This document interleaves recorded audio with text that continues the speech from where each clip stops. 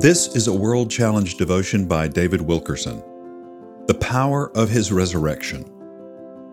That I may know him and the power of his resurrection and the fellowship of his sufferings, being conformed to his death, if by any means I may attain to the resurrection from the dead. Philippians chapter 3, verses 10 through 11. What I'm about to say may come as a surprise to you. It is that the resurrection of Jesus Christ is all about power. When I say this, I don't just mean the divine power that raised Jesus from the dead.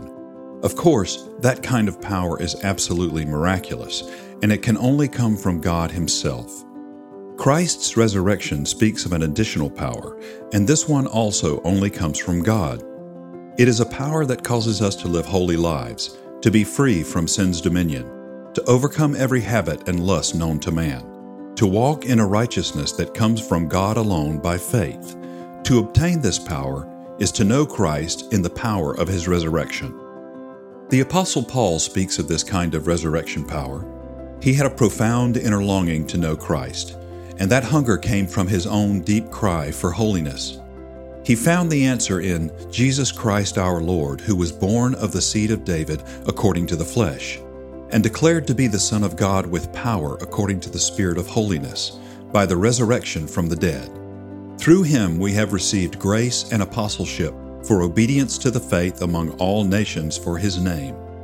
Romans chapter 1, verses 3 through 5. Paul saw that Jesus had come to earth as a man with the power of heaven resting upon Him. Power to heal the sick, set captives free, raise the dead, and give eternal life. Jesus' resurrection, accompanied by a divine proclamation that He truly was the Son of God, opened the pathway for all to new, abundant life in Him. World Challenge: Transforming Lives Through the Message and Mission of Jesus Christ. Visit us online at worldchallenge.org.